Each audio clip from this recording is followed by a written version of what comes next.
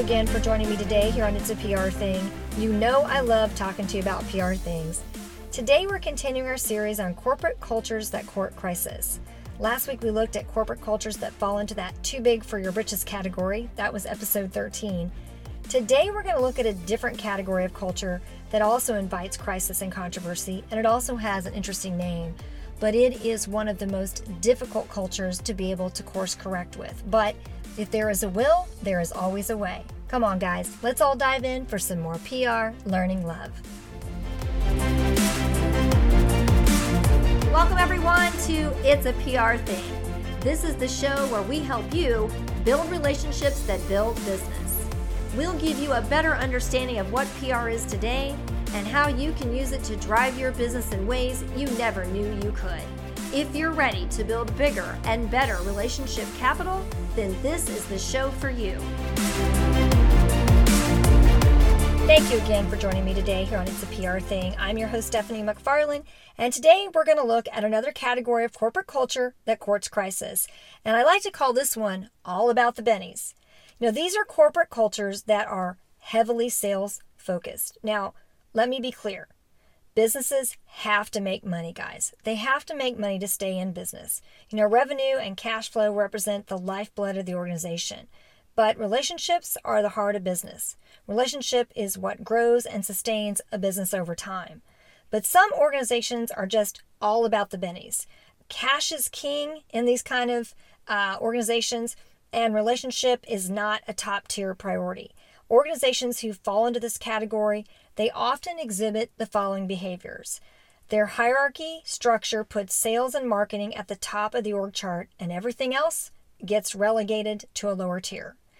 Secondly, the sales staff are treated like royalty, and everyone else is expected to abdicate to their views inside the organization. Number 3, almost every dime of the budget goes into the sales organization, while other areas suffer funding deficiencies like quality control, employee safety, community relations, legal affairs, legislative affairs, research and discovery, etc. And the last behavior is their stakeholder focus is strictly on the consumer segment, and no other stakeholder really seems to matter. So here's what happens with organizations like this when we kind of look at this all in context. First of all, funding deficiencies in other areas may set the company up for disaster, like lacks employee safety, lacks quality control, lacks regulatory compliance, and so forth. There's also lost opportunity or even stagnation can result if everyone in the company is having to abdicate to the sales division, fostering what we call an environment of exclusion to diverse ideas, expertise, and knowledge of subtle changes in the business environment today that could lead to big issues down the road. The third one here, the third behavior is, this is rather an example of what can occur. Lost opportunity in hiring talent with diverse expertise that can help the company to be more well-rounded and stable across all of its business operations.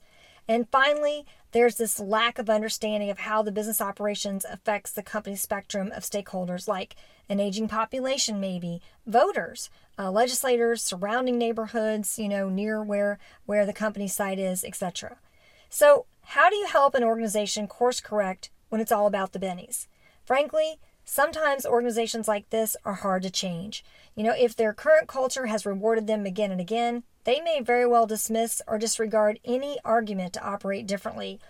And it's not unusual for an all-about-the-bennies culture to suffer a major crisis or scandal, guys, before it wakes up and makes changes. And usually when it does, it realizes that there are other forces out there in the marketplace that can make or break the organization, and that power does not rest solely with the consumer pocketbook. However, PR professionals who may be working inside this type of culture, you still have an obligation to try. Here are some resources to give you some food for thought as you think through how you can help your unique and specific organization course correct. First one is, again, episode 5, Know Thy Stakeholder. Guys, it can't be stressed enough. That is at the absolute heart of the most effective form of public relations and organizational relationship building out there. Know thy stakeholders. Number 2 is episode 6, and that is the sin of spin. It's very likely, in an all about the bennies culture, spin is king because it's whatever it takes to make the sale, and relationships are more about transactions of people and the impact on people. And the last one is episode 10, Crisis and Controversy, 3 Key Tips to Get Ahead of the Story. As we learn in episode 10, it's the decisions that management makes and the cultural tone it sets that either lands you unfavorably in the headlines or keeps you out of them. If your organization culture is all about the bennies, you owe it to yourself and your career to do what you can to help your organization course correct. And if you can't, there are a lot of other good companies out there that know the value of relationships, and there may be one for you. That's our show for today, all. Thank you so much for joining me. You know that I love talking to you about PR things. Please go out and make it a great day.